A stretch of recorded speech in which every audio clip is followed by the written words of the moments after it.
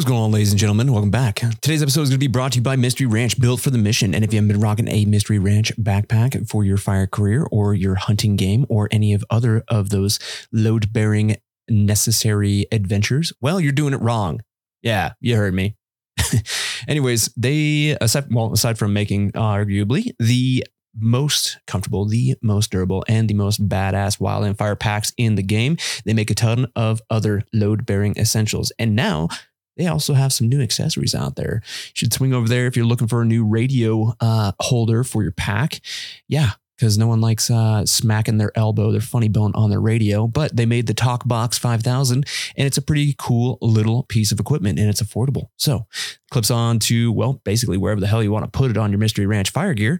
So go check it out. It's pretty neat. And while you're at it, you might as well go check out the Big Ernie pack as well. Now, I actually just happen to be rocking one of those for my day job with BurnBot and rock that thing while I'm doing prescribed fire. And it's actually really comfortable and it kicks ass. And it brings me back to a little bit of Hell Attack days because it is most definitely designed for air operations like Hell Attack or rappelling or smoke jumping. It's pretty badass. Go check those out too. And while you're at it on the website, you might as well go check out the Mystery Ranch Backbone series. Yeah. Whole Mystery Ranch crew got together, and because they actually give a shit about the boots on the ground, they decided to make it worthwhile for you to go over there and check out some of their stories and also submit your own story for a $1,000 scholarship called the Mystery Ranch Backbone Series Scholarship. So if you like what you see and you think you can add to the storytelling game, well, go over to www.mysteryranch.com and check out the Backbone Series and submit your story, because there is a $1,000 scholarship up for grabs for your professional development. Once again, go over to www.mysteryranch.com and check it out.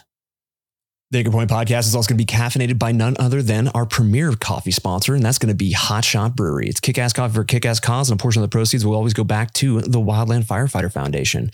Yeah, so if you're looking for some good coffee or some of the tools of the trade to get your morning started off right, or a whole slew of Wildland Firefighter themed apparel, look no further than Hot Shot Brewing.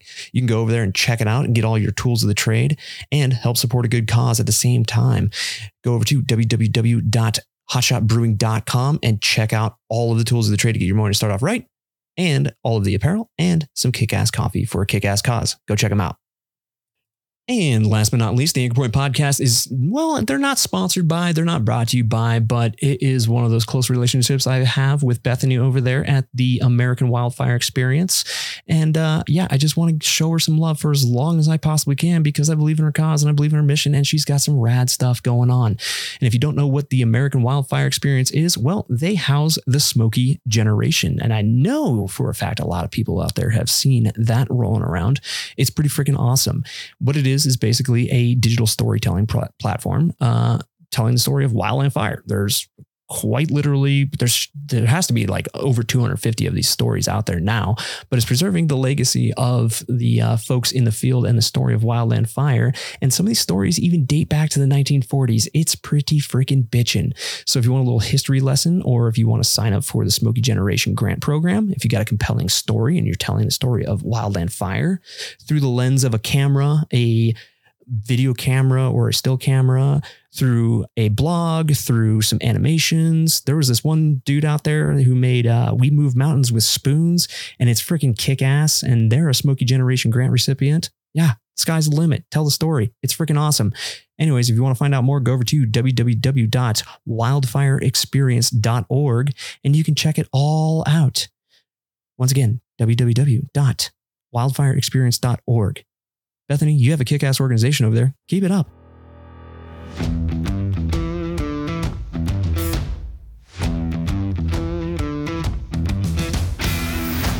The views and opinions of this podcast do not reflect the views and opinions of the United States government, the Department of the Interior, the Department of Defense, the Department of Agriculture, the United States Forest Service, the Bureau of Land Management, National Park Service, the Bureau of Indian Affairs, or any private, municipal, county, or state firefighting organization, any law enforcement agency, any medical provider, or any contractor employed by any federal agency.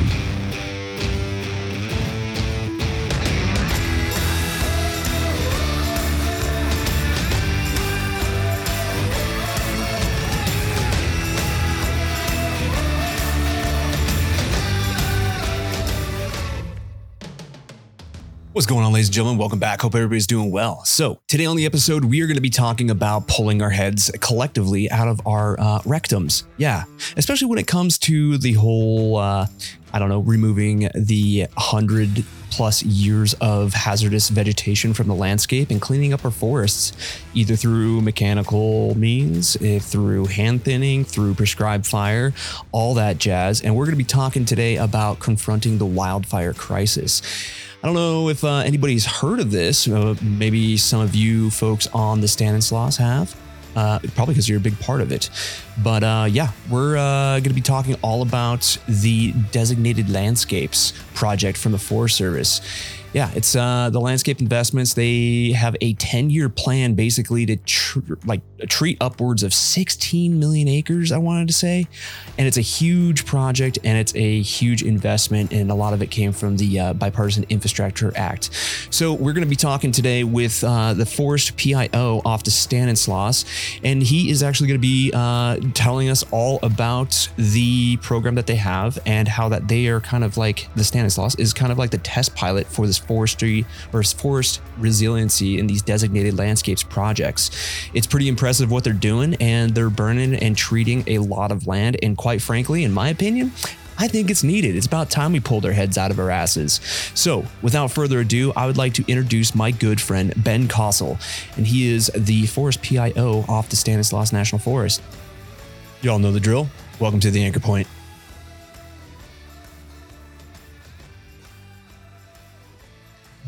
All right, ladies and gentlemen, welcome back to another episode of the Anchor Point podcast. Today on the show, we got some representation from the Stanislaus National Forest.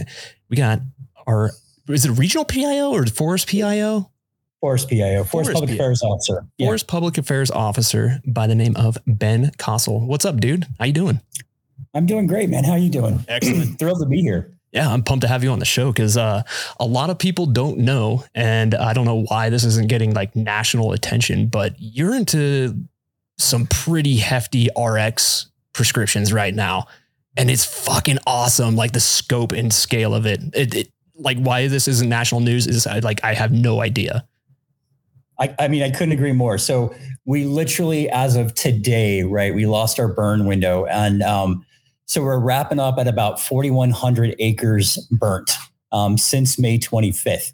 And not only were we able to burn those 4,000 acres, because of all the resources that we had available to us, we were able to prep an additional 5,000 acres on some of our units up by our Beardsley Lake area, so that when fall rolls around, our fall burn windows open up, we are going to be ready to just light those up. Start putting torch to ground, huh?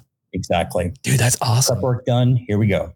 See, that's the way it needs to be done. I'm a huge proponent of putting more fire on the ground. Now, this fair disclaimer here, this is not going to work everywhere. This is specifically for fire adapted ecosystems. That's where it belongs, right?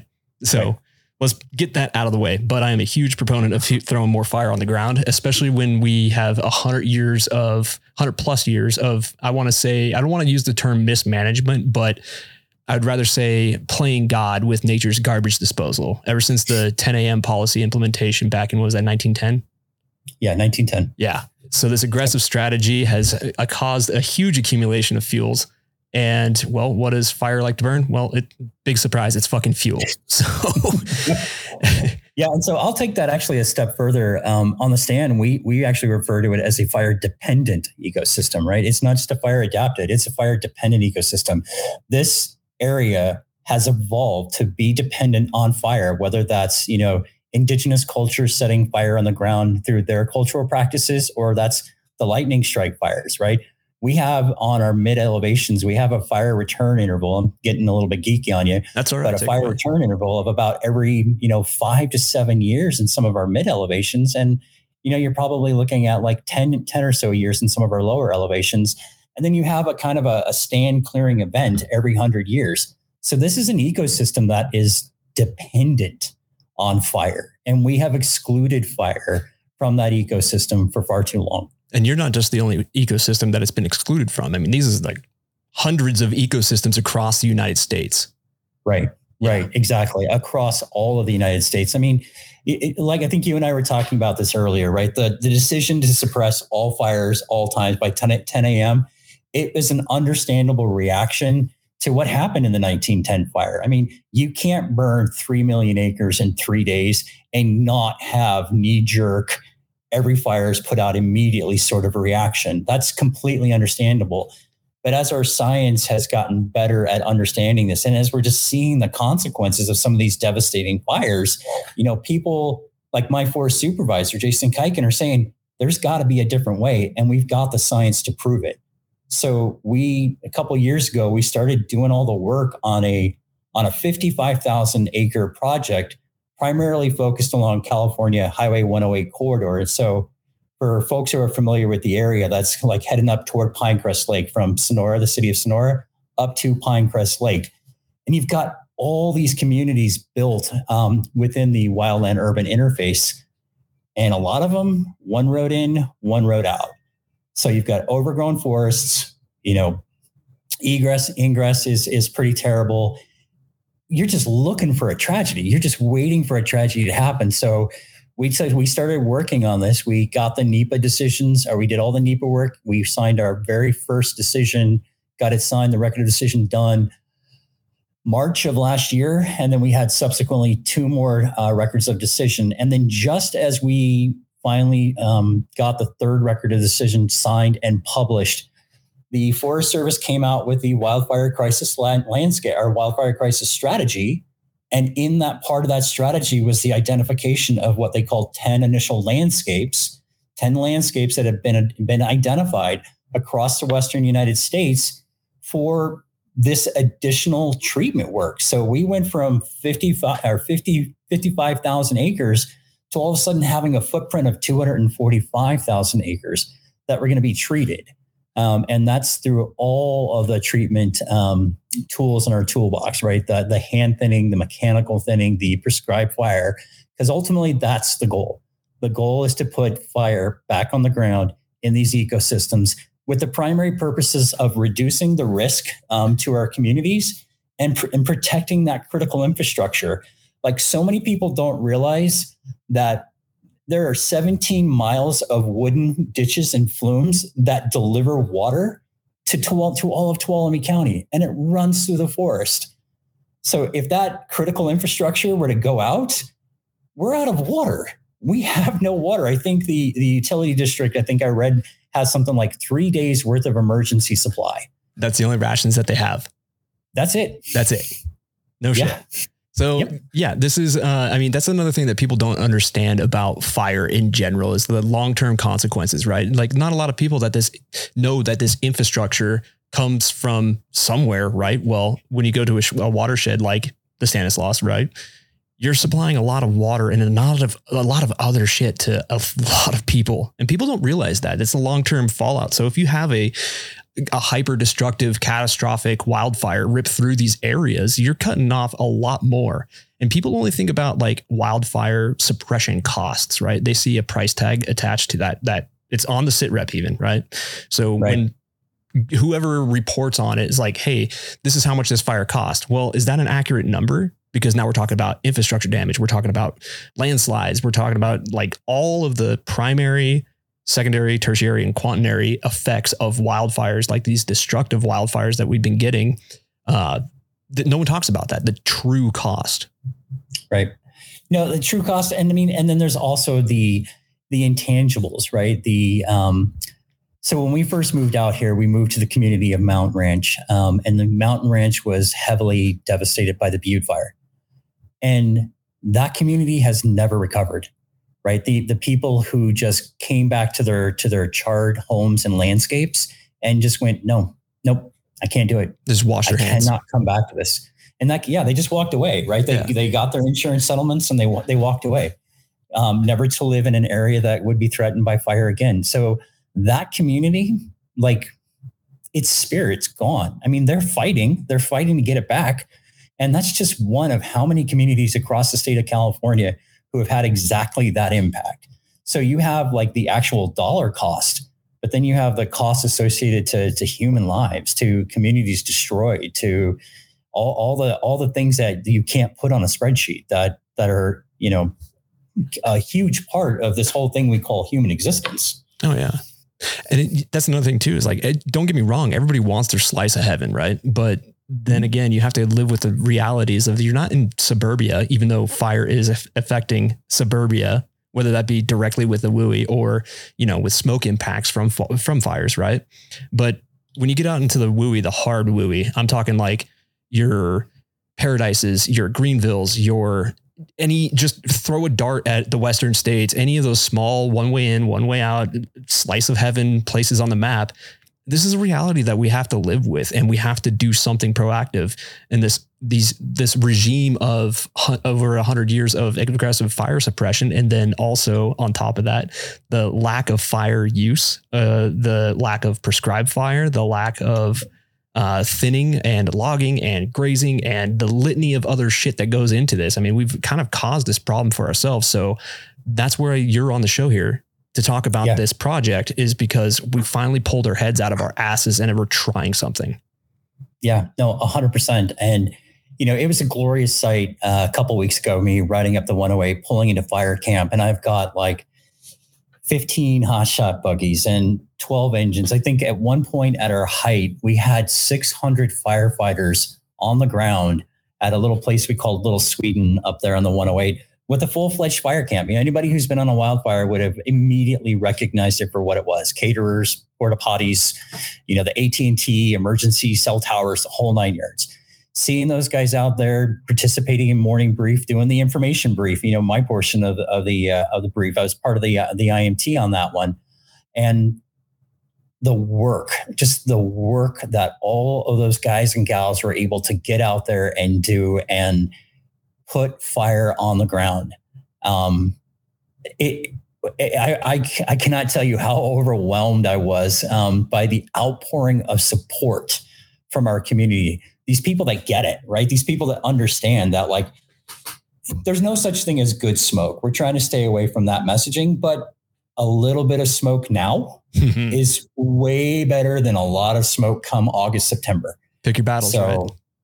Yeah, exactly. And they love it. They love what we've been doing. I think my forest supervisor, we were actually talking about this morning, that all told, we had about 1,000 unique individuals on this prescribed fire. And so the interesting thing, Brandon, about this prescribed fire, right, is going back to what you were just talking about pulling our heads out of our asses, is part of what we were tasked to do with this on the stand was break the RX system, right? Right now, RX's prescribed fire is still considered a project. What are all those things that get in the way? What are the policies that get in the way? If we are going to put fire on the ground at the pace and the scale that the Forest Service has said that it's going to with this wildfire crisis strategy, then we have got to figure out a more effective way to put that fire on the ground. So part of what we were asked to do was find all those things, get them up to the Washington office, figure out what they are, and let's figure out either A, how to get around them, and more broadly, how to change them so that when the El Dorado or the Sierra or the Salmon Chalice, when they go do this, those roadblocks aren't in the way, and they can put the amount of fire on the ground that they need to actually have that impact that we're looking for, to try and start mitigating some of the worst impacts of these catastrophic fires that we've been seeing. Oh yeah, absolutely. I mean, that's another thing too, is like, this is kind of paving the way for not just exclusively putting fire on the ground. Yeah. You're trying to find a way to streamline all these processes to put fire on the ground, reintroduce nature's garbage disposal to Mother Nature here. But it's more complicated than that, because it's also probably like an effect of that would probably be streamlining the process for people to get in the forest to do mastication work, fuels reduction, lop and scatter, all the other shit that needs to go into this, because it's not just like, oh, throw fire on ground. Congratulations. Good day. There's a lot of shit that people don't realize, especially the fire operators and that are listening to this. They obviously are going to have a lot more knowledge of it than Joe Blow public who's listening into this. So what about that effect? I mean, is that going to be streamlining it for them as well? No, 100%. And for the non-fire operators out there, by the time you actually get to a point where you're tipping torches and putting fire on the ground, that's like your 5th or 6th entry into a unit. Like, going back to exactly what you just said, there's so much prep work that goes into getting a burn unit ready to tip torches. And it is that mastication. It is that hand thing. It is putting in those hand lines. It is making the containment lines. It's all those things. The communication saying, hey, we're going to do this. Exactly. Right. There's an entire overhead apparatus that comes into effect and becomes part of the equation when you're doing this. But to kind of get at your point, that is exactly what the Stanislaus landscape project is about too, is figuring out those processes and what are those tools that we already have so that we can not only put good fire on the ground or tip torches and put fire on the ground, but how do we find those contractors who have the heavy masticators to go out there and do that mechanical thinning that we need done? Where are those crews that are out there that can go out there and do that hand thinning when all of our hot shots are on a fire up on the Klamath, not available to us? So how do we get those crews out there to be able to do some of that hand thinning work? And what we've really come to and what we're really leveraging is partnerships, is working with organizations. Like there's an organization called Yosemite Stanislaus Solution. They came out of the 2013 Rim Fire. And that's environmentalists. So you have the Central Sierra Environmental Resource Center working alongside SPI, Southern Pacific Industries, which for those who don't know, that's one of the largest logging industries here in the Sierras. These people definitely don't see quite eye to eye, but they're not on the same page. Right.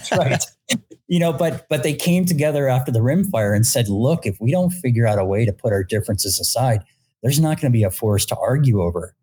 So they really started focusing on what were their commonalities. And then out of that, they now have 36 different organizations that are a combination of environmental groups and industry professionals working together. Now, one of those within that is the county of Tuolumne. And with that, we were able to utilize a partnership tool called a master stewardship agreement, whereby there's kind of a $1 match. So the Forest Service and Tuolumne County go into this agreement, this master stewardship agreement, and let's say we give them $5 million for a project. Tuolumne County then has to come back and either dollar for dollar or in-kind returns match those funds that we were given. It's not an exact thing. There's all sorts of lefts and rights, and it gets I'm oversimplifying it for the point of this conversation. But hopefully folks get the point, right? That Tuolumne County has as much skin in this game as the forest does when we're doing this work. Now, because they manage that master stewardship agreement, they're responsible for awarding the contracts. And it's not rocket science for anybody to understand that it's easier for a county to execute a contract than it is for a federal agency. A lot less red tape. I mean, but that goes with any like big bloated bureaucracy. I mean, sure, the Forest Service is huge, right? That's a lot of people. Yep. That's a lot of moving things. It's not a very easy ship to pivot, right? The Bureau of Land Management, they're much smaller, but still you can't pivot that thing as fast. But when you get into these county and municipalities, I mean, if you're using them as a contracting vehicle to get your stuff done and it's mutually beneficial, then why the hell aren't we doing that? Yeah, no, 100%. And for a lot of the counties, and this is definitely, things that we're working on as well, it might just be that they just don't have the financial resources, right? So there are a lot of other partnership tools that we have, like there's a Good Neighbor Partnership Agreement. And, I know a little bit about partnerships. It's definitely not my bread and butter, but we have these different tools. And the biggest reason I've heard some counties say that they can't go some of these larger ones is exactly that. They just don't have the financial resources. They don't have the tax base. They don't, whatever the issue is, they just don't have it. One of the interesting outcomes of this master stewardship agreement with Tuolumne County is that they've been able to leverage that, and it's been a major check, if you will, for them. And when they go out and they apply for these grants. When they go out and they apply for community wildfire defense grants, or all of the different grants that are available either through CAL FIRE or the state, the fact that they have the backing of the United States Forest Service, the Stanislaus National Forest with them, grants are awarded based on points, right? A reviewing agency takes a look at it and says, okay, your application scores this many, you're up, so on and so forth. That's a huge boost to their points when folks are looking at awarding those grants. So they're able to qualify. I tend to think of it as that they are punching way above their weight when it comes to, and God bless them. They have been working that. They have received so many millions of dollars in this program to supplement and to work with the work that we're doing. So the amount of money that they've been able to secure has just been amazing. Oh yeah. And then it's compounded by more money out there with like the BIL, the bipartisan infrastructure law. You've got local grants, you got state grants, you got all this avenues for like getting this done. And you guys, I was reading through the wildfire crisis landscape investments, the Controlling Wildfire Crisis, that doc, which I'll link in the show notes because this is an amazing document, by the way.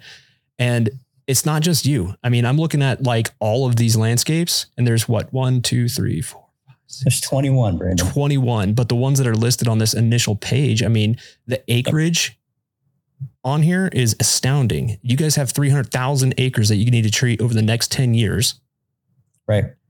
But the total acreage on here, it's a lot, man. Yeah. I mean, we're in the millions. Yeah.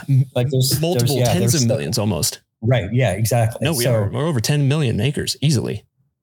Yeah. And back to your point too, right? Like all this comes, or the initial funding seeds for this is from the bipartisan infrastructure law. And then there was an additional wave of funding in the Inflation Reduction Act, IRA. So that's where a lot of the funding for these projects is coming from. I mean, as we see it, the message is clear, right? Not only has our chief, but Congress has said, we are giving you money to treat lands, to reduce the risk of catastrophic wildfires to these communities. Go do it and succeed. And those are our marching orders. And that's what we are doing everything in our power to execute on. And thus far, I'd say we are doing a pretty darn good job on it. Oh yeah. Well, that's the thing too. I mean, this is like such an ambitious fuels treatment plan. It's kind of mind boggling actually. So the best way I think I could put it is I was talking to JK Boots. I was on one of their podcasts and, I was saying like, listen, man, there's 640 million acres of federal lands managed by the federal government out there, right? Between the Forest Service and the Department of Interior. Well, guess what? All of those pretty much have some wildfire risk into it. Some are going to be greater. Some are going to be less than others, right? Now, if you're to set up on top of a mountain, say, I don't know, whatever mountain you want to pick and look, and you put that mountain right in the center of that 640 million acres and look at a 360 degree fucking view around you, you would never see the end of that amount of land. That is a lot. Yeah, exactly. And it's no surprise, man. That's the thing that I'm getting at though, is like, we need all the help we can get. And with a plan that's already penciled in, it's already there. The funding for these landscapes is already there. You'd have to be naive to say that this is a problem we can hire our way out of. But like you just said there, we're taking all of our collaborators, we're taking all the boots on the ground, we're taking everybody that it can possibly take to treat these lands. And that says something, man, because I realize that it's going to take all hands on deck to treat the amount of land that we need to treat. Yeah, no, I mean, 100%. There is just no way, again, I keep going back to kind of the words of my forest supervisor, right? He's like, his whole point has been on this one too. He's like, even if we could do this work by ourselves, which there's just no way in hell we could, we all get that. He's like, but why would we even want to, right? We need to engage our stakeholders. We need to engage our collaborators. We need to bring those people on board because this is their land too. The Forest Service had kind of a little bit of a history back then of like, just kind of being like, well, hey, we're the federal government. We can do this, deuces, and would go off and they would go do their work. And we've at least on the Stanislaus, and I'm fairly certain that this is, across the agency, have said like, that's just not the way to work anymore. If we're going to get this work done, we cannot do this alone. We do not have the resources. We do not have the dollars. We don't have everything. We need everybody. Right. So, just thinking about it, like one of our major partner groups and as part of that YSS, the Yosemite Stanislaus Solutions, is an organization called Tuolumne River Trust. And we work with them to put in some of the pre-hand lines, the containment lines. They have crews from whether it's the like AmeriCorps or Job Corps, those young kids coming out in the summer, they put those crews to work putting in those hand lines prior to us going in, that coming fall or whatever to actually put that fire on the ground. So it's increasing our capacity, because you don't have to, I mean, just turn on the news and you'll hear a story about how understaffed the Forest Service is, right? So we have to increase our capacity, and we have to operate. We have to treat these lands at the pace and the scale that the wildfires that are consuming the Western United States are burning. You've got Dixie at almost 1 million acres. Like, can you even begin to think for a minute of a forest being able to treat 1 million acres? No, we can't. We're not there. But if we're going to do 300 some odd thousand acres over the 10 years, I mean, if I'm just doing some quick math, we need to probably be doing 30,000 acres a year. That's a lot of treatment. Yeah, of treatment. Treatment, period. So, it doesn't matter if it's like anything to prep a unit, anything to stack sticks, burn piles, put fire on the ground as far as like a broadcast burn, mastication, all that stuff. That's still treatment. Right. God. And all of it is getting it to the point where we can burn. We were talking earlier about the fact that, I've had 1,000 unique firefighters and overhead people out here on this fire. If we'd been doing this right for the last 100 years, it shouldn't need those numbers, right? Low intensity fire on a unit.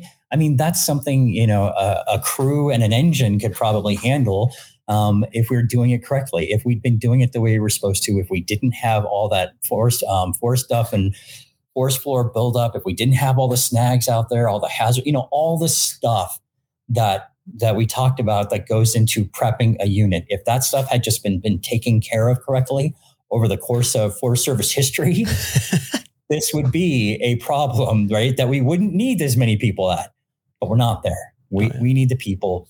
We need to put, a good friend of mine on the Shasta T, she tends to refer to it as like all hands, all lands.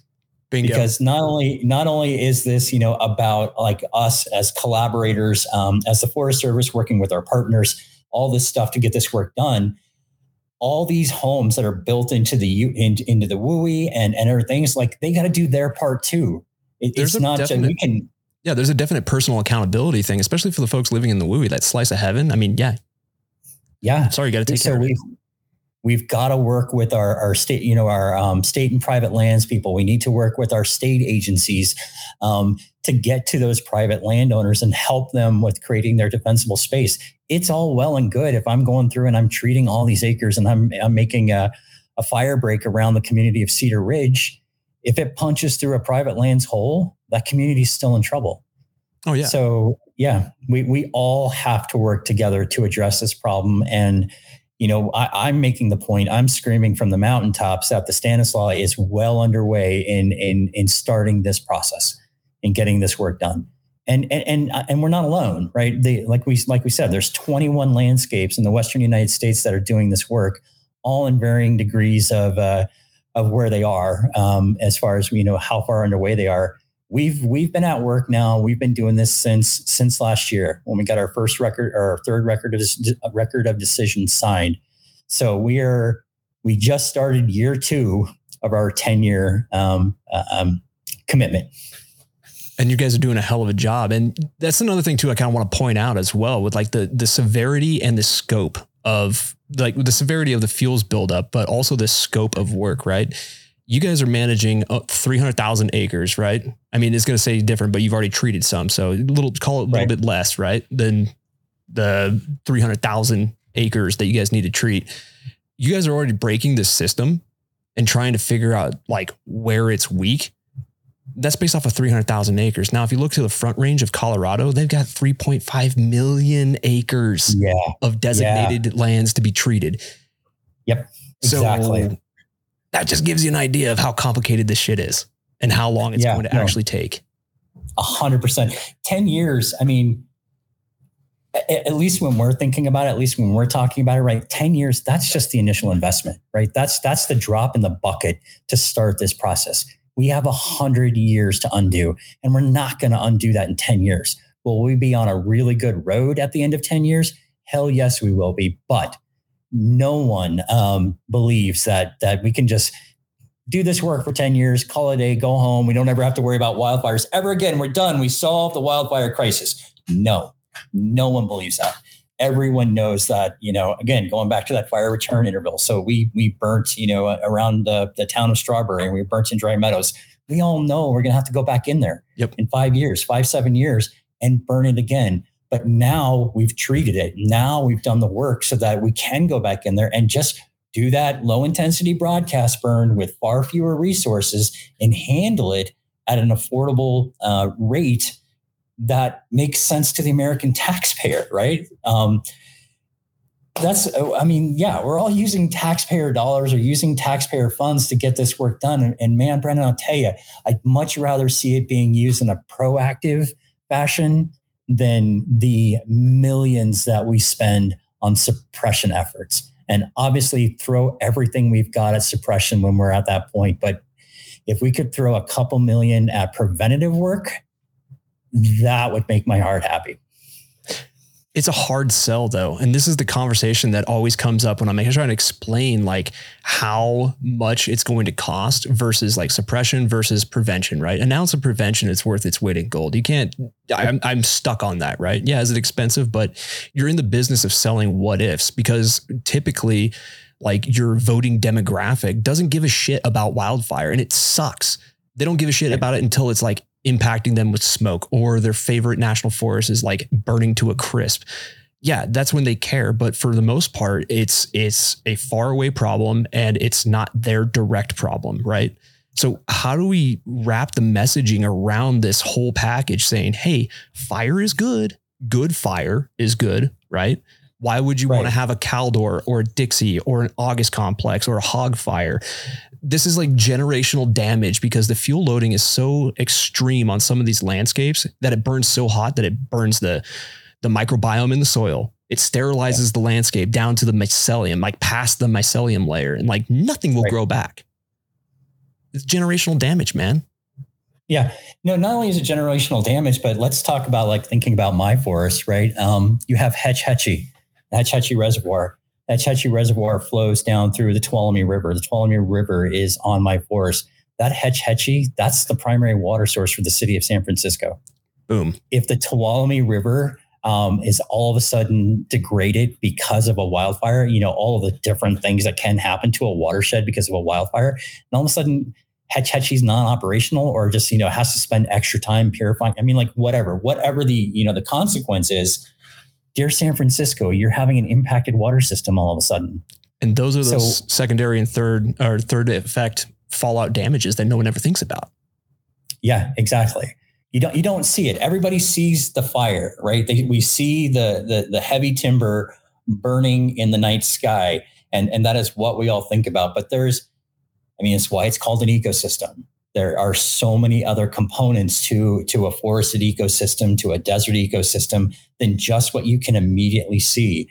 There are three major water sources that run through the Stanislaus. You have the McCallum, you have the Stanislaus, and you have the Tuolumne. And that's kind of also how we're divided on our ranger districts. You also have the major California highways of Highway 4, 108, and 120. But the romantic in me likes to think we're divided by the rivers. I don't like to think of the fact that we're divided by roads. So I tend to think of us in rivers. Any one of those water sources, those watersheds, is impacted by fire, and that's going to have literally downstream consequences to communities across the state of California. Oh, 100%. We have electrical systems, right? That the Hetch Hetchy is also a power producer. So power that goes to San Francisco. If we have transmission lines issues in the forest, right? Transmission lines get destroyed or something like that. All of a sudden, San Francisco's out of power. I mean, there are all of these impacts, and you can't come up now for Memorial Day, spend your weekend out on Pinecrest Lake, because Pinecrest Lake doesn't exist anymore because a fire just tore through it and it's not there. We have all of these individuals that live in an urban interface, and they rely on the fact that a wild interface is in their backyard, right? 2 hours up the highway, and they're in a wild place. Not if it burns, not if we don't have it anymore. So it becomes incumbent upon all of us. If you love public lands, you need to care about this. This is going to have an impact for all of us. 100%, man. And that's another thing too, is like people don't realize that a lot of these communities are heavily dependent on tourism as well. Yep. That's 100%. If no one wants to go. Yeah. I mean, the bulk of it, right? I mean, this is how people make their money. That's how they pay their mortgages. That's how they pay their fucking taxes. This tax dollars goes back into the land conservation, right? Being good stewards, right? That you're trying to do, implement these plans to be good stewards. And it's like, people don't understand this. And it blows my mind, man. It blows my mind. Seriously. So we had a pretty heavy snow and rain season this year up here in the Sierras, and portions of Highway 120, specifically the portions leading into the northern entrance of Yosemite National Park, the roadway just fell away, and they had to keep that entrance to the park closed for about 6 weeks longer than normal. And all of those communities up the 120, Groveland, all those places, and even Sonora, the city of Sonora, that is used to that traffic coming through on their way up to Yosemite, the hotel taxes, the people spending money at the bars, at the restaurants, all of that gone. On top of the already degraded tax base that we had, because we just got out of 2 years of COVID restrictions. So talk about a 1-2 punch to a small community, losing that tax base. I mean, it's back open, traffic's flowing again, right? And everybody's happy and we're good. But that's exactly it. Those are the sorts of impacts. A 6-week impact might not sound like so much, but to a town like Sonora or a county like Tuolumne, it's huge. It's absolutely huge. You take the Iron Horse out there in Groveland, they can't. They're struggling. They're going to make it. They're going to pull through. But there was definitely a moment there where they didn't think so. Oh yeah, man. I mean, but this narrative, this story is kind of replicated across every like small destination mountain town across the United States. Anything that's been impacted with fire, like look at Frenchman Reservoir. I forget what fire it was, but that I want to say that no, it wasn't the Dixie. Anyways, whatever fire that was, I'm sure someone will correct me in the comments of this, but that fire, whatever fire it was, it burnt completely fucking around Frenchman Lake. That sucks. That super sucks, man. And now it's devastating the communities. Like I can't even imagine what it would look like for uninsurability. I mean, look at just like the State Farm thing. Like State Farm pulled out of the state of California. They will not insure. So did Allstate. And Allstate too, yeah. Yeah, Allstate too. I mean, I think most of us in this area are probably left with, was it the FAIR plan now? I mean, like that's what we're kind of getting to, is that's our option. I live in Sonora. I live in this community. I love this environment. It's getting harder and harder and harder every year to live here. You and I were talking about the fact that the Sierra Nevada is a fire dependent ecosystem. So anybody that lives in this environment who's been here for more than a year, they understand that. They know that. They know that there's a certain amount of risk that comes to it. So, and we all live in or a whole bunch, those of us who live in California, we live with some level of risk all the time, whether it's an earthquake in the Bay Area or a wildfire out here, or, whatever the issue is. All of us that live in California live with some level of risk. That's not what's making so many people leave these small towns. It's exactly what you just said. They can't get insurance, or their insurance is so astronomical. There's no way in hell they can afford it. People paying $6,000, $7,000, $8,000 a year for homeowners insurance. That's untenable. Yeah, that is untenable. Yeah, I mean, that's the thing, though. I mean, we kind of put ourselves in this situation, but I mean, gaining widespread adoption to fix these fuck ups that we've made for the past 100 and something years, I think it's finally starting to take hold. And this project, this 300,000 acres of putting good fire back into the landscape, I mean, that's proof, right? Because you wouldn't have been able 100%. To do it unless you had some sort of public support. Yeah, and 100%. I mean, if there's any sort of a silver lining that came out of the Dixie Fire, it's the fact, at least, and this is obviously just my opinion, is the fact that smoke made it to DC. that made it to New York City, and people back east finally went, holy shit, this might actually be a problem that we all have to take a look at. And we started actually seeing some action, right? We actually started seeing some movement. That's where you get the, why we have all the funding for this work in the bipartisan infrastructure law, and why we have some of the additional funding in the Inflation Reduction Act, is people back east finally started realizing that this is a bigger problem than just a Western problem. So we've started working on it. We're starting to do that work. I mean, I'm trying to think, I think in just Region 5 in California, something like, of the 18 forests that we have out here, something like 10 of them are in a landscape that have a project going on. Don't quote me on those numbers. Like you said, somebody in the comments will correct me on that exact number or whatever it is. But we have, significant amount of forests in Region 5 that are now a landscape project, showing that commitment to this work from the Forest Service, from Congress, that this work needs to be done. And so that work stretches all the way down from the Cleveland in the south to the Six Rivers and the Klamath and the Shasta Trinity in the north. And just about, every forest in between has got some sort of an impact. So we're doing it. We're doing this work, and we are figuring it out. We are figuring out how to make this system work in such a way that we can actually get our forests back to a system of the buzzword's resiliency. And I realize that that's kind of like, become a sustainability bingo word, if you will. Yeah. But the truth of the matter is that's exactly what it is. It's building resilient systems. It's building resilient forests so that, we get 5 years down the road on our Highway 108 corridor, and God forbid we got a lightning strike on one of our treated areas. Low intensity fire. That's exactly what we need. That's what we want.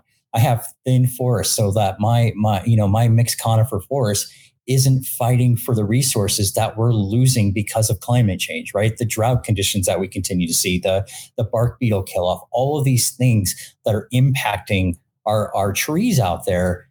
By building these systems to be resilient, they can, knock on wood, weather through the worst, some of the worst conditions, or the worst that Mother Nature has to throw at them in climate change. If you're not fighting for resources, you got a much better chance of surviving. Like, that's just kind of, basic math. Oh, no, 100% though. But that term climate change is so damn polarizing, right? And that's the thing that I don't get. I mean, am I a climate change denier? No. Am I a climate change believer to some degree? I've seen some pretty gnarly shit on the ground. And do I think that humanity has the capability to change the climate to some degree? Yeah, absolutely. I mean, you've seen it, right? But what I like to do when I'm trying to hammer down on this argument of our forests, our resiliency built into our national forests or our landscapes or whatever, I try and remove the climate change term from that argument, because now everybody has can have a conversation about something that's not polarizing, like real shit that's in front of them. Right now, what if we were to replace that messaging with, instead of climate change, which is a factor, but it's one of many factors, right? What if we harbor down on the environmental change, right? Humanity has a direct impact on its environment and everything around us, right? There's no question about that. You pollute a fucking river, you're going to have dead fish. Cool. That's environment change, right? Now, when we have this 100 and something years of environmental change that we had a direct hand in, now we can explain our fight a little bit better without the politics. That's just my opinion, man. I mean, you guys are changing the environment right now by putting fire on the ground, right? Right. And thinning the forest to a healthy density, right? Stand density that our scientists have said are more appropriate, that look more like what that forest looked like 100, 200, 300 years ago by best available science. I mean, I think you're right. I feel ultimately for me, a rose by any other name, right, would smell just as sweet. Things are happening on the landscape. Call it whatever we want to call it. The truth of the matter is if we don't react, if we don't do some sort of active management and try to bring these systems back into some form of balance, we're going to have catastrophic results. And whether that's in, large stand die-off due to bark beetle, or if that's catastrophic wildfire, or if that's trees that just die because of drought stress, that's all happening. Oh, yeah. So we have to do something. Yeah. And that's the thing. It's like, that's it. it's no surprise that back in, predating written history, essentially till like basically colonizing of Americas or any other indigenous culture. And it fucking sucks because if you look at every indigenous culture across the entire globe and where they reside, they have all used fire for ecological benefit. Yep. Period. End of subject. Yep. That's the reason why we have trees in your neck of the woods and a little bit south of you in the Yosemite area that are predating written history, is because they've been managed. Yeah. They've been managed. No, 100%. And we excluded that knowledge, right? We removed that knowledge from the landscape to our own detriment. And that's another one of these things that's baked into this whole landscape project that we're talking about is that acknowledgement that exclusion wasn't the best idea. So we are working where we can, and not everywhere has the opportunity for various reasons, but where we can, we are working so closely with our tribes to try and start reintroducing cultural fire alongside prescribed fire in those environments, right? I know there's a lot of work being done up on the Six Rivers with the tribes up there. Mm-hmm. And wherever people are able to, wherever possible, working with our tribes to start bringing that historical knowledge back to the landscape, right? Back to the land that they managed for generations, and we took it away. We took it out. And like I said, to our own detriment. So I am glad to see that we have pivoted on that and that we are going in the direction back to reintroduction of cultural fire. It needs to happen, and it needs to happen at scale. And I think that's a good thing about the project that you have going down there. I mean, this is a very ambitious goal. I mean, I think the biggest prescribed fire that I've ever been on was maybe like 5,000 acres, and that was multiple units, right? Right. Now we're going to 30 a year, 10% of your total goal a year, 30 grand acres a year, man, of treatment. Of treatment, right? I mean, that's the bottom line. Again, that's just basic math, right? So I don't want my poor my poor resource manager, staff officer to hear this and like have a heart attack. Love you, Michael. Don't worry, man. I'm not making any commitments for you or anything of that nature. But just basic math tells us that if we're going to treat 305 or whatever the number is acres over 10 years, right? If we're hitting our numbers, we should be looking at an average of about 30,000 acres treated a year, right? Through all the different methodologies that we have at our disposal. So, well, let's get clear about that too. There's no one silver bullet. I mean, indigenous burning, cultural burning, RX fire, all that stuff. I mean, that's great. It's a safe way to scale treatment safely, right? Using fire. I get that, right. But it's not appropriate in all situations. Like, you're not going to be doing this shit in the middle of August. Right. No, exactly. Right. So no. And so, that's exactly it. We have all of these tools in our toolbox that we're utilizing. And so that's like we were talking about, whether it's mechanical thinning through masticators and stacking piles and all of that, or hand thinning, or just all the different tools that we have at our disposal. And then actually, so an interesting thing too that just popped in my head as we're sitting here thinking about this, right? Like anybody who's ever worked in fire is familiar with piles, right? We all know, we all seen piles.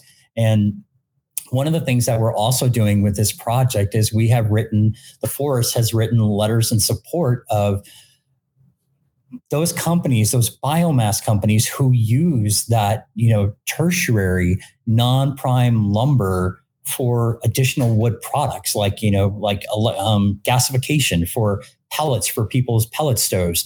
So actually removing that biomass from the forest without us having to burn it. So just, building another industry, giving people jobs, putting people to work in these rural communities without having to burn all of those piles of logs, because now we have an industry that can support that biomass removal. So that's another component of all this. Like, right when the 60s or the 70s, when in a lot of these mountain towns, the sawmills started closing down because we changed how we were approaching timber. We are looking at increasing that production here in Tuolumne County and here on the Stanislaus because of the work that we're doing with thinning, with taking down those trees and getting them back to a stand density that our scientists have told us is appropriate, that's creating a product for those markets. So whether it's, the SPIs of the world, or it's some of these other still sort of nascent companies that are building those secondary, tertiary products off of that biomass. So there's a lot going on here. We called it, I was telling you at the beginning, we called it social and ecological resilience across the landscape, right? And so that actually takes a look at the totality of the community. It's not just the forest. It's not just building a resilient forest. It's building an entirely resilient ecosystem. And that means the communities that live with us. That means working with our community colleges to help them develop the programs, providing kind of like that exact wording and guidance so that when a student goes through their program, they have all the words in there that OPM is looking for when they go into USA Jobs to apply.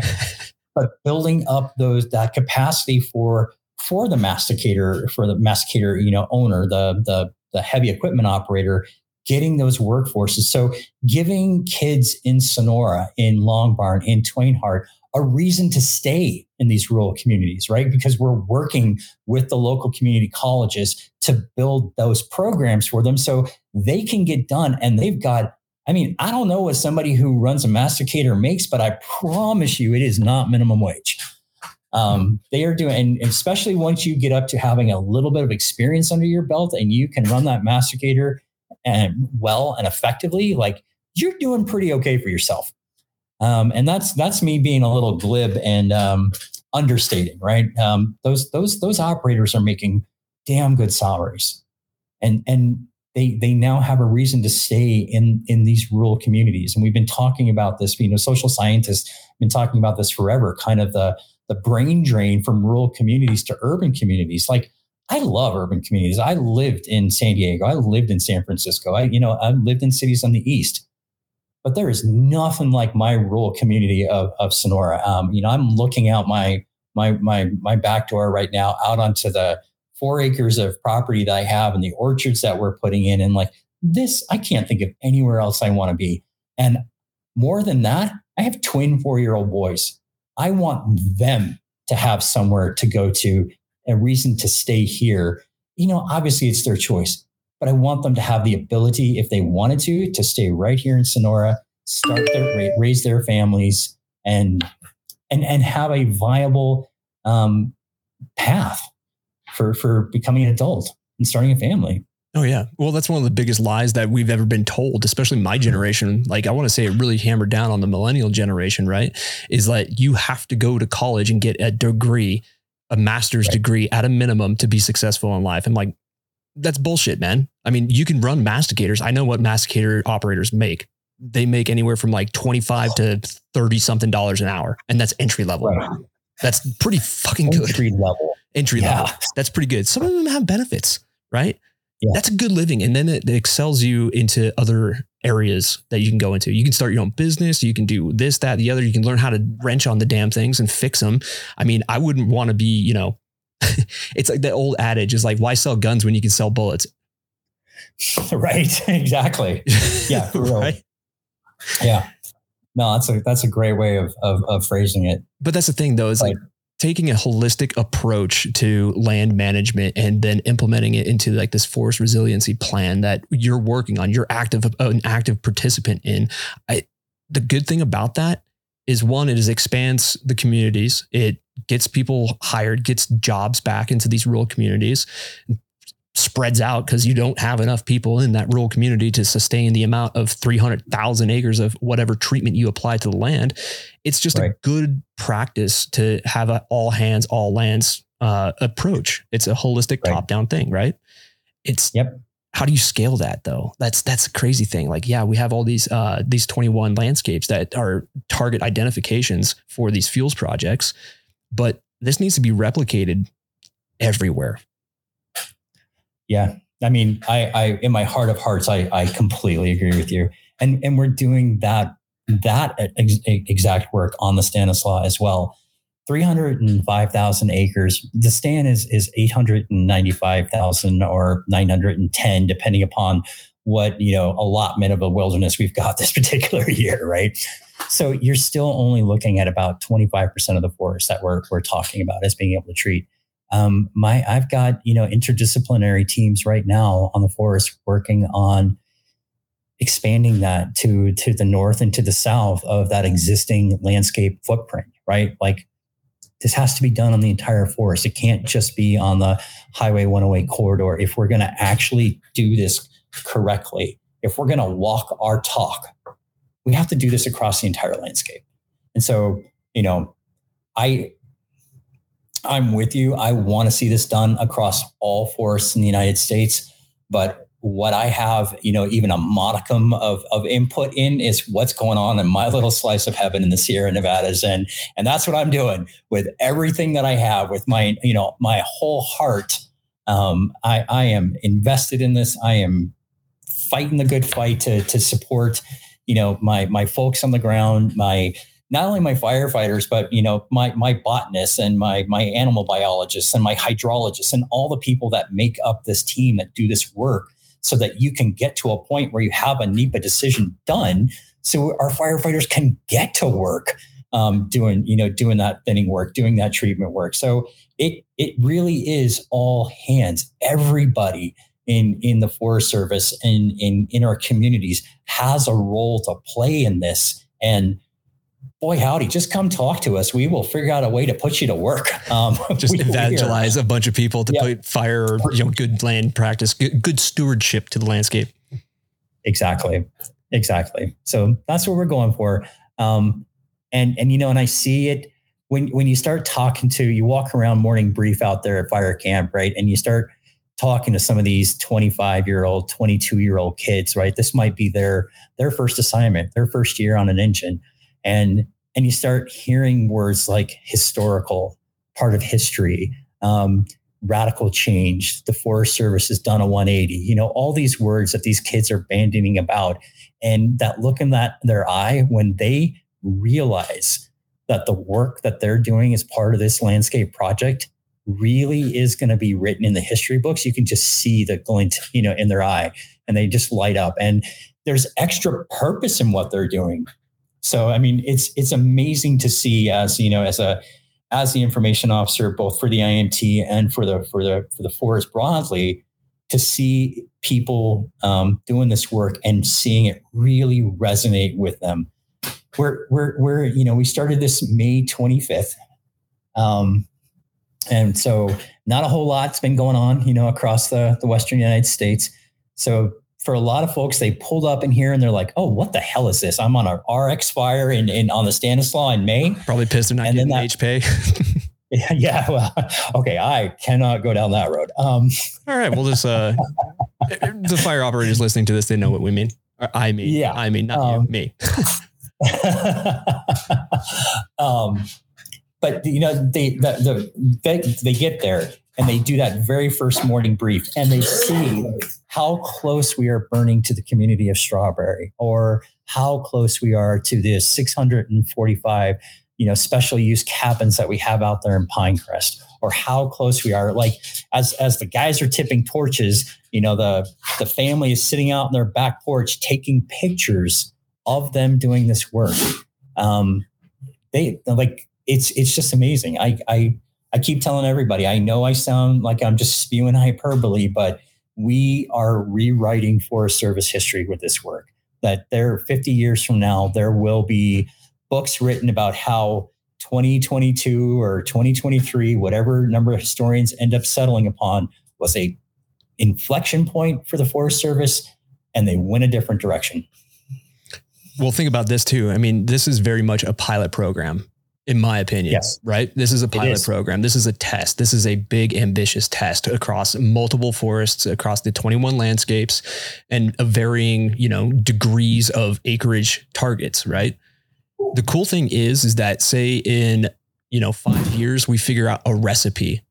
We figure out a system to get all this stuff done. We figure out how to cross our red tape boundaries. We figure out our efficiencies. We figure out how to make all this stuff happen. Now you have a plan and a vehicle to do it. And that can be replicated by whoever picks it up. I mean, it's going to be more complicated than that. So I'm just taking this reductionist kind of view towards this whole thing. But once you have that plan and what works and what doesn't, you can formulate a plan and replicate it across any forest. And now that has global effects. That's the big thing that I see about this, is that if we figure out this recipe for success in treating landscapes at scale, we wouldn't have the situation that we would have in Canada. We wouldn't have the situation like Black Summer in Australia. We wouldn't have this, that, and the other. We can actually get ahead of the curve. Now, can we prevent all of it? Fuck no. That's dumb to say that. It's naive to say that. We have to have fire. We have to have fire on the landscape, but we need to realize that we can have our say of when it happens or where it happens, right? And the infrastructure at risk. So why aren't we doing this? This is big implications, man. Yeah, no. So kind of feeding off of what you were just talking about, like one of the things that the team that came up with the initial Cerro project and then the landscape project were really proud of and spent significant amount of time figuring out was how to make what we were doing modular, right? So that any forest system or any forest could pick this up. You don't have to do it exactly the way we did it. But here's your framework. Here's what a framework looks like to, between the partner activation, the partnership tools that we have for the finances, all those things that we've talked about, right? Like it is a modular system so that any forest could pick this up, implement it, and start work. Start. Obviously there's the NEPA process and all the details, right? The devil's in the details, but get to work. Get to work on doing this work because the framework's been done for you. Oh yeah. And that's another thing too. Oh yeah. Well, that's another thing too, is like, if we are so hell bent as an agency, the Forest Service and the Bureau of Land Management, or well, I'm just gonna say Department of Interior in general, we're so hell bent on providing a workforce that is going to be year round. Well, here you go. This is one of those plans. And if I'm not one of those people that wants to be on a year-round workforce fighting fire, because I'll be burnt out and come that 26-0, right? Don't get me wrong. But for the people that are capable and willing to do that, well, now we'll have fire resources. We'll have less fire severity, less intensity. The fires that we do identify as a management strategy, we can apply a management strategy to. We can identify those easier. It's huge, man. It's huge. Yeah. And the thing, I think the important thing to remember, right, is that it's 100 years getting ourselves into this mess. It's not going to be fixed tomorrow. And I'm with you, right? Everything you just said, that's the goal, right? Like that's where we're trying to get to, that organization that is effective, that has all of those different components so that we are managing these landscapes, all of them, all the public lands in such a way as to, we're not burning anybody out because we're not constantly running from one catastrophe to the next. We're working at the pace and scale that people can have lives, that people can go home. They can do an RX burn, started at 7:00 or wherever the test fires go, and be home for dinner because we've done it in such a way that they're able to. We've gotten the landscape back to a healthy point where they can. I mean, think about it, even if with actual wildfire starts, whether that be roadside or lightning or human caused or, lightning caused or whatever. Imagine if you have this system of employees, of people, contractors, stewards, Forest Service employees, DOI employees all throughout the land doing all of this work throughout the winter. Well, guess what? Now you have systems of checks. So if a wildfire does start, it might run into another prescribed burn. It might run into a already established unit with line around it. I mean, right. Bingo, like lights are on. Like this makes a lot of sense. Yeah, no, I mean, this is what we need to be doing. And like you said, how the entire United States isn't aware of this work being done kind of beyond me. I mean, obviously that's part of why you and I are having a conversation right now. But yeah, this needs to be everywhere. This needs to be the future of how we are managing our forests so that all of us can continue to enjoy our public lands and will not have to worry. I mean, gosh, wouldn't it be awesome if State Farm said, hey, y'all did a lot of work. We're coming back. Right. Y'all have reduced the risk enough that we feel like we can come back into your state and insure you again. Oh yeah. And back to the insurance thing too. If they pulled out of California, what's stopping them from pulling out of Oregon, Washington, Idaho, shit, even Nevada. It's I'm terrified to think it's just a matter of time. Pulling out of California was the first big, shock to the system. Yeah. I'm afraid it's just a matter of time. It's only a matter of time, but if we do the work and pay and we front load the costs of that, I mean, we might be able to have a more sustainable future with insurance and all these other complications, these long-term scaled effects of wildfire. Cause it's not just, not just suppression costs. It's not the amount of aviation resources you throw at a fire. And we're getting to a point where we're so overstocked in forests, or we have so much dead down or beetle kill or whatever, that you can throw all the resources in the world at it and it ain't going to stop. Look what happened to Greenville. Yeah. I hate to say it. That's what we're trying to prevent. That's what we need to prevent. And this is the solution. Scaling treatment way up. Brandon, I got to take a real quick second. My battery is about to die. I need to go grab my cord. I apologize for not doing that sooner. No, you're good then.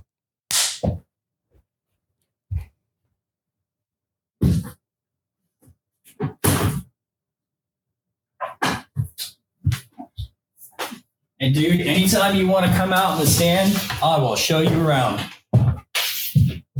We might be down there actually one of these days with burn bot. Anytime, just hit up my office and I'll take you out to some of the burn units, kind of show you the work we're doing, and kind of get eyes on. Do you have the fly fish by any chance? What's that? Do you have the fly fish by any chance? You know what? You can up in the upper elevations and Tuolumne. You wouldn't want to do it right now. Flows are way too high, huh? Yeah. I have this wise My boys are really into fishing. We are just taking them to the lakes right now. I don't blame you. I had this wise ass idea when I was going over to the El Dorado, going to Placerville, that I was going to stop on the American. Was that South Fork American? Yep.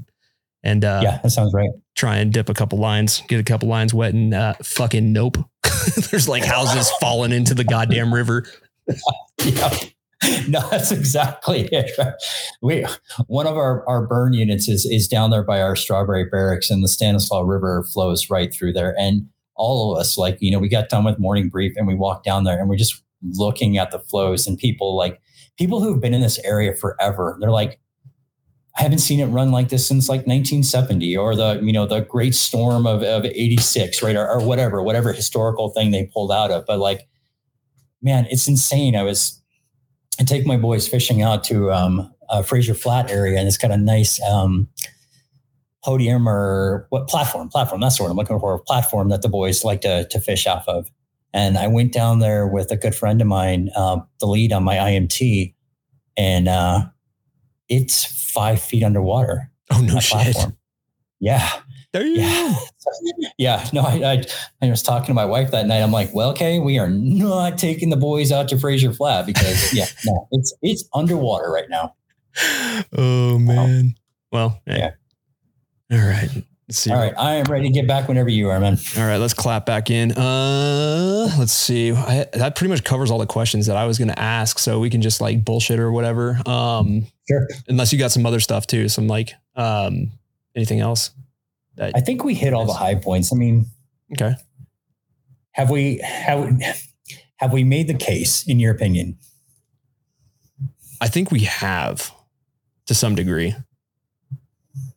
Is there something that we're missing that I could be a little bit more compelling on, or a detail that we forgot to mention given your audience, 90% of your people are going to instantly get this. They're going to be like, yeah, no, duh. Why are we doing this?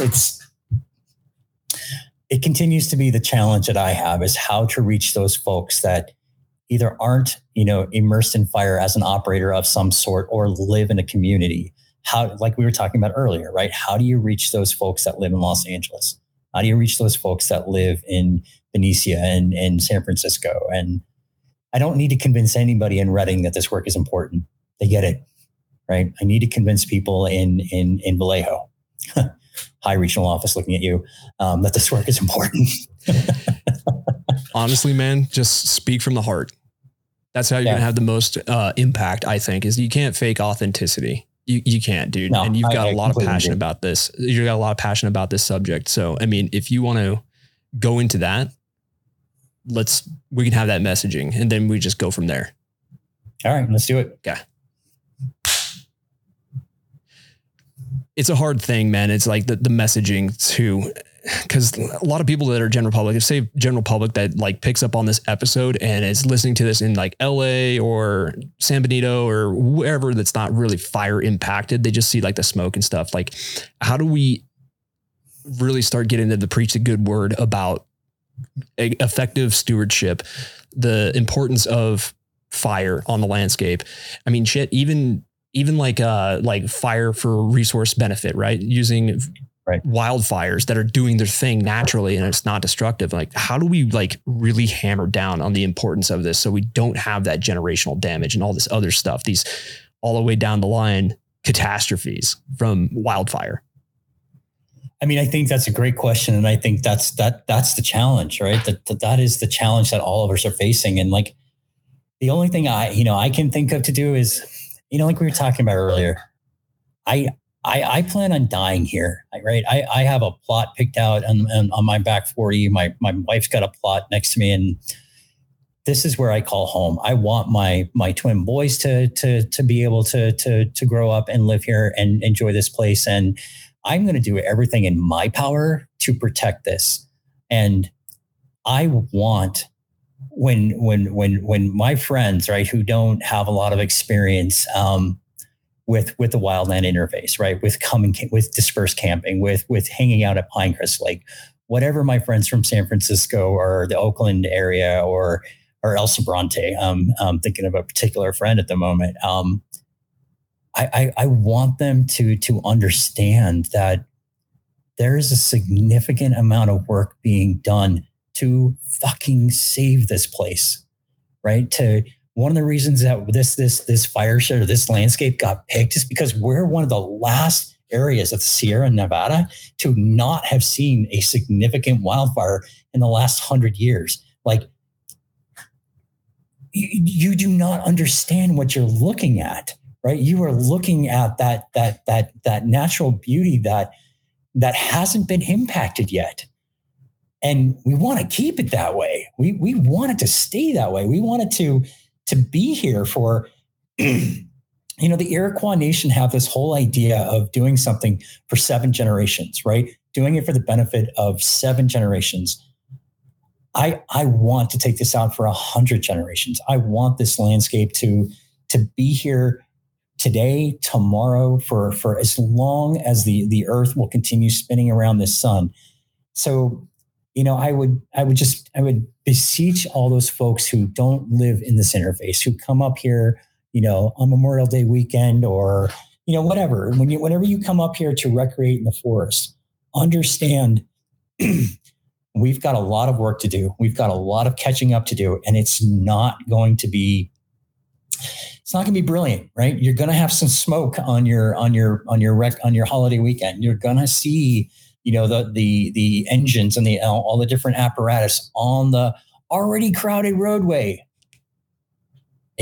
It took us 100 years to get here. It's going to take us some time and a lot of work to get it back to a state where it's where we need it to be. So bear with us, have a little bit of understanding, and take the time to learn about fire ecology, about fire dependent ecosystems, about the history of the Sierra Nevada, and the Western, and whichever landscape you happen to call home, right? Or you recreate in, take the time to learn a little bit about the ecological history of that place you go to. And especially if you live in the Western United States, fire is inextricably linked to those landscapes, inextricably linked. We got a lot of work to do to get it back. Say that again. I would even go farther to say that fire is inexorably connected to humans, period. Yeah. I mean, we would not have evolved as a species that we are today without fire and learning how to harness it. It's as elemental as water. It's as elemental as wind. It is a part of this. And I mean, that's it. We have all got to learn how to thrive with fire. Not just live, not just walk, but actually thrive. Because this is part of our ecosystem. This is part of our landscape.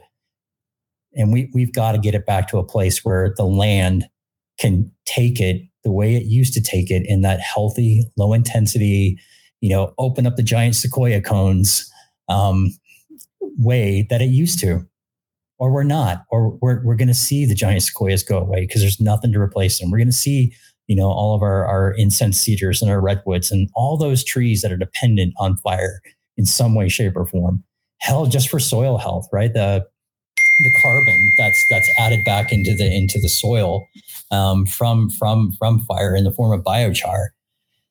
So, I would just ask people that, this messaging isn't perfect. I have to keep reminding myself that fire is a blunt tool. And as such, it's not an easy message. So take that time, I would say to folks and learn about your ecosystems. And you know what, go talk to anybody, any forest that is working on one of these landscapes. And I promise you, they will talk your ear off about this work. So yeah, just let us get some work, and we're doing our best to make sure that California and all of our public lands remain the treasure that they are. 100%, man. I guess one thing I kind of do want to ask you too is, like, how do we get people over the fear factor of fire? Because look at the knee-jerk reactions. Like, look at Hemet's Peak, the stuff that happened in the desert Southwest, Region 3, like all of these. Some of them were escaped prescribed fires, but that's the thing. Right. It was going to either happen by a lightning strike, or it was going to happen by an abandoned campfire. That's the thing. Right. I think that people don't realize, and they're just scared shitless about this catastrophic effect that these wildfires do have. And yeah, the risk element's going to be there, but it's going to be no different than, driving your car. You can get in a car accident. You could equally as much step off the curb and get plowed by a bus, man. Sometimes shit happens. So how do we get people over the fear factor of wildfire or planned fire, in cultural fire, whatever? Right. Whatever the descriptor is that we're using. I think, the truth of the matter is you are never going to be able to completely remove risk from the equation. That's just not possible. Our folks, number one, I don't think people realize the level of expertise that one has to have to be a burn boss type 1. It's an art. Right? Or hell, even a burn boss type 2. The amount of qualifications and training and everything else that you had to go through to get to that level. It's not like we're just some clowns out there tipping torches, throwing fire wherever we want to. There is a level of professionalism, of expertise, of knowledge, not only knowledge of your fire, but so many of my firefighters, of my fire crews, my burn bosses, the folks writing the plans, they've been on this landscape all their life. They've walked every inch of this landscape. So, they know what the wind is going to do at 1600, and they know what it's going to do at 06. They know, oh, hell's bells. It's June, and this is going on. This is going to happen because they've been here. They've seen it. The bottom line is we have all, as a culture, have got to find some way of getting a little bit comfortable with a little bit of risk, because there's a risk in doing something and there's a risk in doing nothing, right? We can continue just doing what we've been doing, leaving it alone, letting the forest continue to overgrow, and suffer the consequences. Well, we've seen what that looks like. We have examples to point to of what that looks like. So maybe we should try a different approach that too comes with those levels of risk. But we're doing everything in our power to mitigate them as much as possible. And it would be negligent on my part to say that we could get the risk down to zero. Just not true. Not happening. There are going to be things that happen, and it's terrible. I wouldn't want that on anybody. And I don't know how to get around it, right? I don't think any of us know how to get around it. There is going to be shit happening. We are doing everything in our power to mitigate that as much as possible. But we know what happens when we leave it alone. We know We've seen that. We've got the proof. We've got the empirical data on that. Now we need to try a different way, try a different set of risk factors. 100%, man. And like you said, I think there's risk in like putting fire to the ground and tipping torch and utilizing fire like natural starts for resource advantage or ecological benefit, right? And sometimes these things get away from us, and that's just a part of the game, right? Yeah. However, if we don't take those risks now, I think the greater risk is going to be in the future. Like we're going to have other Dixie fires. We're going to have other August complex. We're going to have other, just point to any major fire. Like when you're having problems with 1 million plus acres of fire, that's not good. And granted, Don't get me wrong, this is not the first time over the course of a fire regime of fire history that we've had, 1 million plus acre burns. It's just nature doing its thing. It was going to happen. Now, how do we not necessarily speed it up, but not combat nature, but work with it? Yeah. Work in balance with it. Yeah. I mean, look at the big burn of 1910, 3 million acres in 3 days. Holy shit. Yeah. Holy fuck. God, Can you even imagine being on that line? Good Lord. But that's the thing that people know. No one ever realizes that will happen again. Hopefully it doesn't. Hopefully we can, assist Mother Nature in taking care of herself. Yeah. I would love to do that. Hold her hand, not like pull her around in every direction necessarily, but hey, you want to burn here? Cool. Let's do it. Right. I'll help you. Well, I mean, and I feel like that's where I start to get just a little bit philosophical, because I feel like, for me anyway, part of the problem is that we as human beings have removed ourselves intellectually from, seeing ourselves as part of the system, right? And like in some way, shape, we're kind of above it or next to it or whatever. Like the sooner we realize that we're all part of this system and we should be working in harmony with it, to take care of it, to be those stewards that, the land management agencies were established to be, then we're going to start getting back on the right track. People talk about going into the woods, going into nature. We are all part of nature just by our existence. If we start seeing ourselves that way, I think maybe we can start looking at our landscapes and our surroundings a little bit differently and actually start working to care for it a little bit more. This is a problem for all of us that we have to address. And that's a tall order, especially for the people that are far removed from nature, or they think they are. Yet right. A hurricane's still Mother Nature, an asteroid, like the literal birth of the universe, that's still nature, right? Exactly. All part of it. And that park that you're walking on, on your way to get your cup of coffee, in the middle of downtown, that's nature too. It's there, it's around you. And again, that goes back to that conversation that we were talking about. Like, if you appreciate that and you want to see the real deal, you got to let us save it. you got to let us do that work. So that when you've had enough of the rat race and the daily grind, and you want to just come out to the forest and pitch a tent and get away from everybody, turn off the cell phones, you got to let us do this work, or there's not going to be anything here for you to come to. Oh yeah. And that another thing too, I mean, it's like, it's not just the work the Forest Service is doing. It's the collaborators, it's the industry experts, it's the ologists, it's the people that have a chunk of ranch land that's grazing allotment. It's all of it. It's not, there's no one silver bullet, but if we were to like take all of these and put them to work, then we have something that we can scale. Yep. Yeah, no, we all like the idea of a silver bullet, and you're absolutely right. It just doesn't exist. No matter the problem, it just doesn't exist. It's going to take everything that we've got. It's probably going to take some things that, we don't even know about yet, technologies that don't exist yet. I mean, hell, I love the fact that we're using drones more, UAS systems more and more in these operations. And whether that's just mapping the fire or actually dropping the balls, or whatever.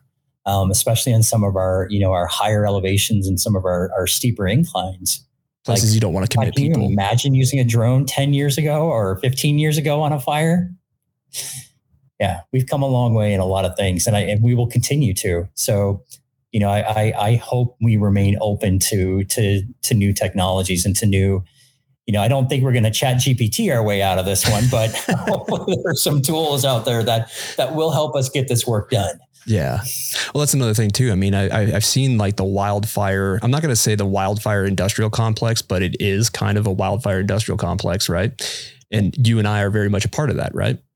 Yeah. Even the podcast is not removed from that. It's very well integrated into that, right? Now, I see a lot of companies out there with the headline text, or a lot of even agencies out there with the headline text or a news press release, whatever. And they're saying, we want to stop wildfires. Why? Yeah. Why are we hanging our hats on this lofty goal when it's an unnecessary and a goal that's going to get us back to the first problem that we're having now? Yeah. Yeah. Why stop it, man? And it goes back to that getting people comfortable with risk, right? It goes back to that idea of if you have a lightning fire somewhere out there, we've got one right now in the forest that, lightning struck a tree. I mean, the stars aligned on this one because it actually went into a predefined burn unit, something we'd already done all the NEPA work on. And we are managing that where it's a prescribed natural fire. And we're managing that because that's how Mother Nature takes care of herself, right? That's how she sends, like you said, that, the forest trash collectors, fire come in and clean up the forest floor. And we have to be able to utilize those tools when they happen to us. There's only so much work that, every line digger out there, carrying a torch is capable of doing.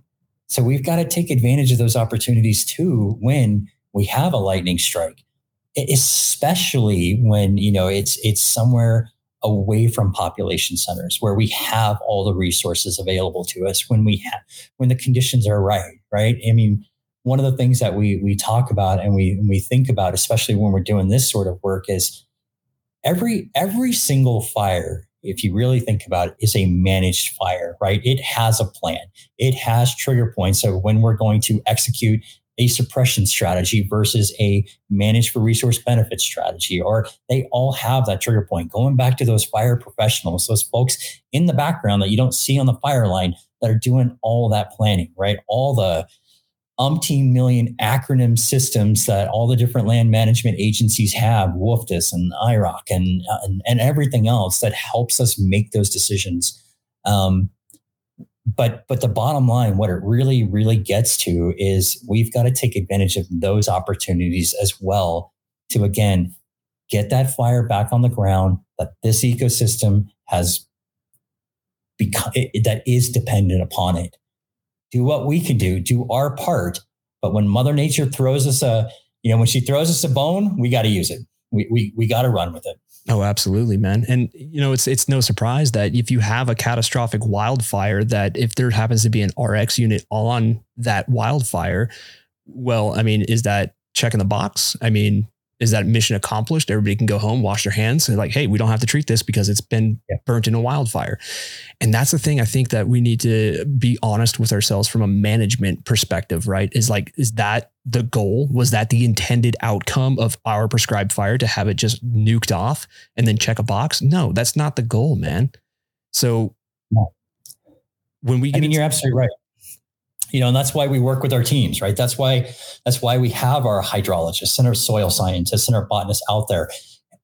When we're doing it right, again, it's resource benefit, right? Not resource destruction, 100%. Not resource annihilation. It's resource benefit.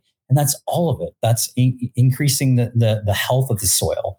I mean, how many of our soil people get kind of geeky on soils for just a minute, right? But you want soil that has really good porosity so that it can take the little bit of rain that we give it and properly sink it and nourish those plants. And man, there's a whole world underneath our feet that we haven't even literally scratched the surface of understanding, right? When you start talking about the mycorrhizal layer, when you start talking about the soil layers and all the ecosystems that live down there that contribute to a healthy ecosystem, we got to do it right. We got to do it in such a way that takes care of the top and the bottom, what we see and what we don't see. And that's what we've got to do if we're truly doing this for resource benefit. Oh, absolutely. I mean, it wasn't until recent history when, especially with like the work Paul Stamets is doing. I mean, trees are literally using mushroom networks, mycorrhizal layers to fucking talk to each other and share nutrients and resources. Yeah. That's I crazy. Go ahead. Say that again. The work that Paul Stamets is doing, he's a mycologist, and there's actual like legitimate science out there saying that these forest ecosystems are using mycorrhizal layers, mycelium layers to communicate with each other. Like trees are talking to each other and sharing resources. That's insane. Oh, so I can't remember her name too, but there was a scientist up in BC.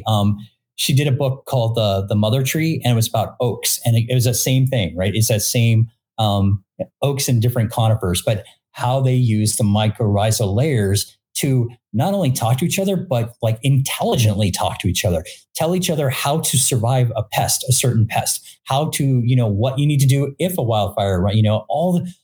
It gave us survival strategies. Like there's so much more communication going on in these ecosystems than any of us are aware. I mean, hell's bells, man. Orcas have figured out how to knock over boats because they're tired of our shit.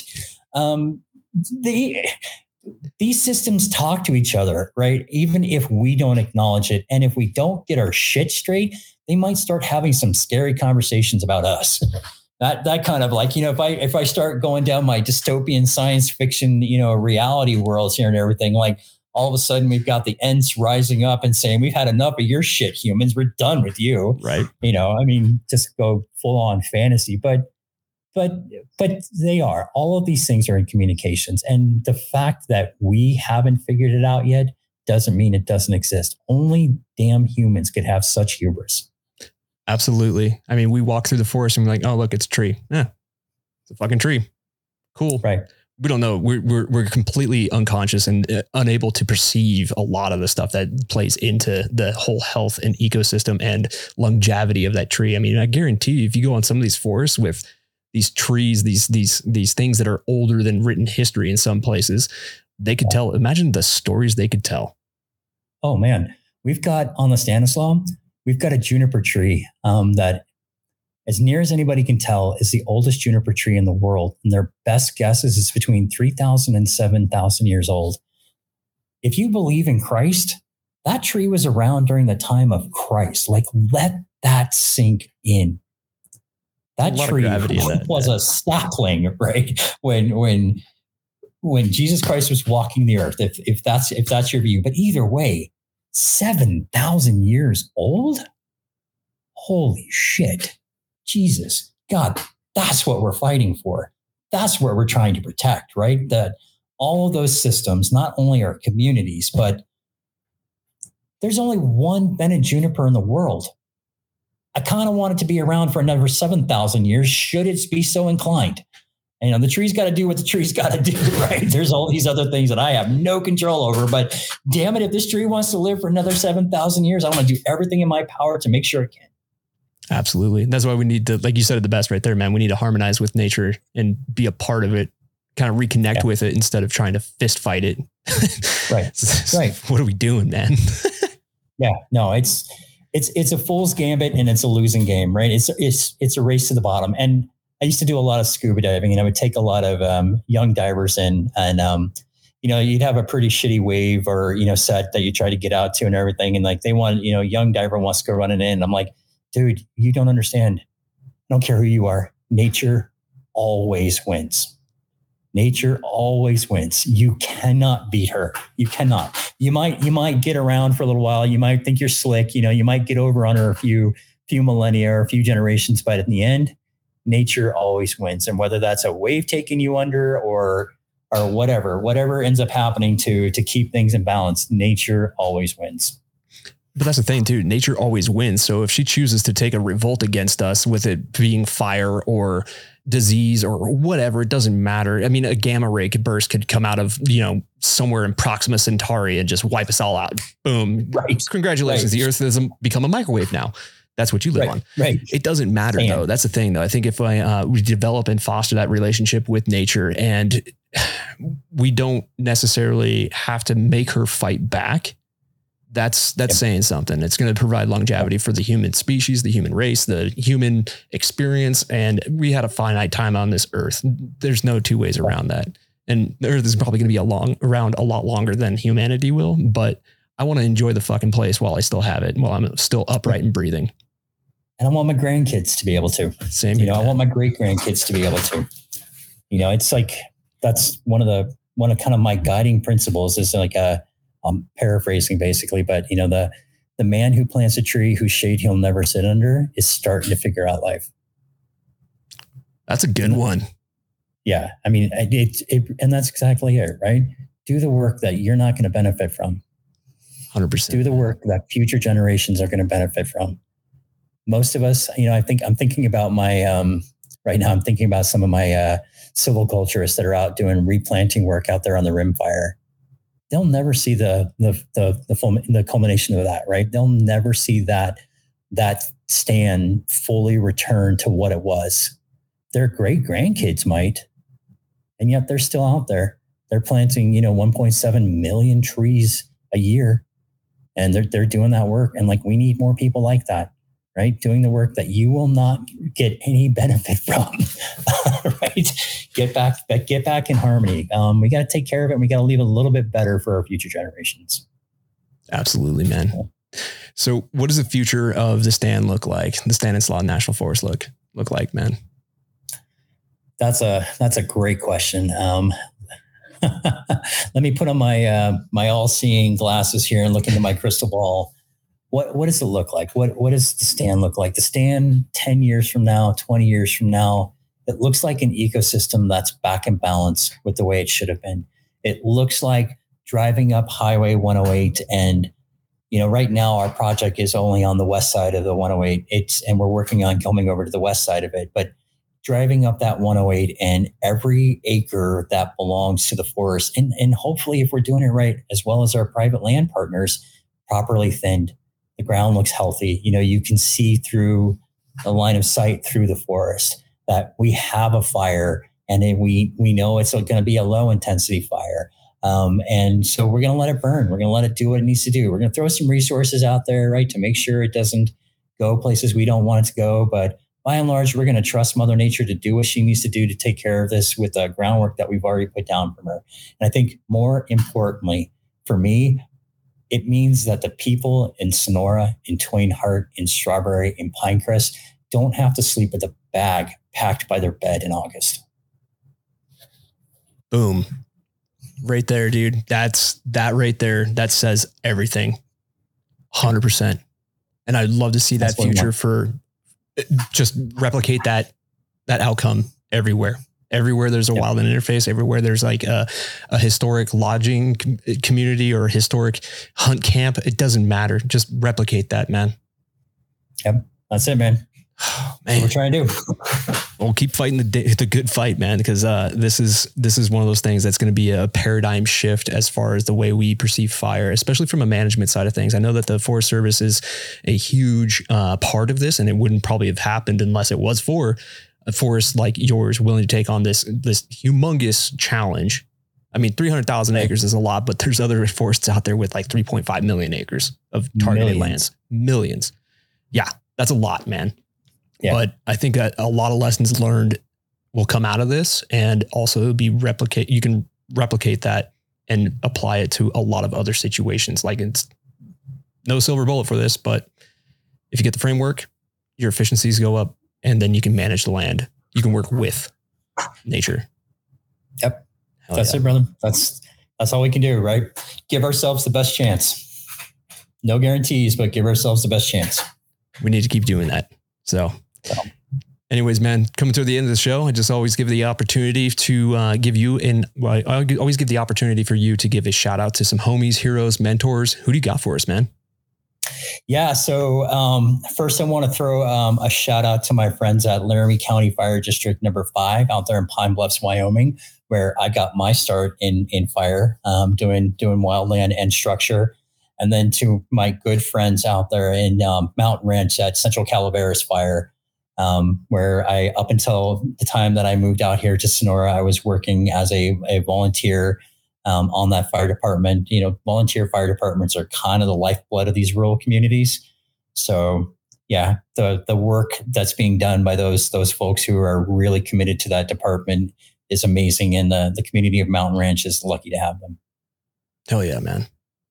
Well, Ben, thank you for being on the show, dude. And thank you so much for trying to change that paradigm shift in the way we look at fire. And I think this overall message of this episode should be a real eye opener for a lot of communities out there. Now, the communities, like you said, in the WUI, in like these mountain towns, they get it. The fire operators, they get it. But for those people that are listening to this, that are in downtown LA, New York City, Washington, DC, wherever you are in the world, this right here is going to be one of those things that we need to do. We need to buckle up as a human race and work with nature. 100%. You want to solve catastrophic wildfire? Well, boom, work with it. That's it. Damn, dude. That is it, man. Love it, dude. Hey, thanks, Brandon. I appreciate so much for the opportunity to come out here and talk to you, man. Thank you for being on the show, man. And appreciate the hell out of what you're doing. We'll get you back on, see some of your lessons learned and successes. And yeah, we'll get you back on, man.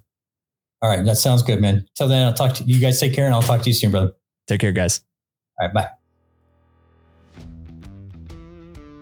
And boom, there we go, ladies and gentlemen. Another episode of the Anchor Point Podcast is in the books with my good friend, Ben Cossel. Ben, dude, thank you so much for being on the show and sharing your expertise, and also sharing this implementation plan for these an insane amount of acreage that needs to be treated.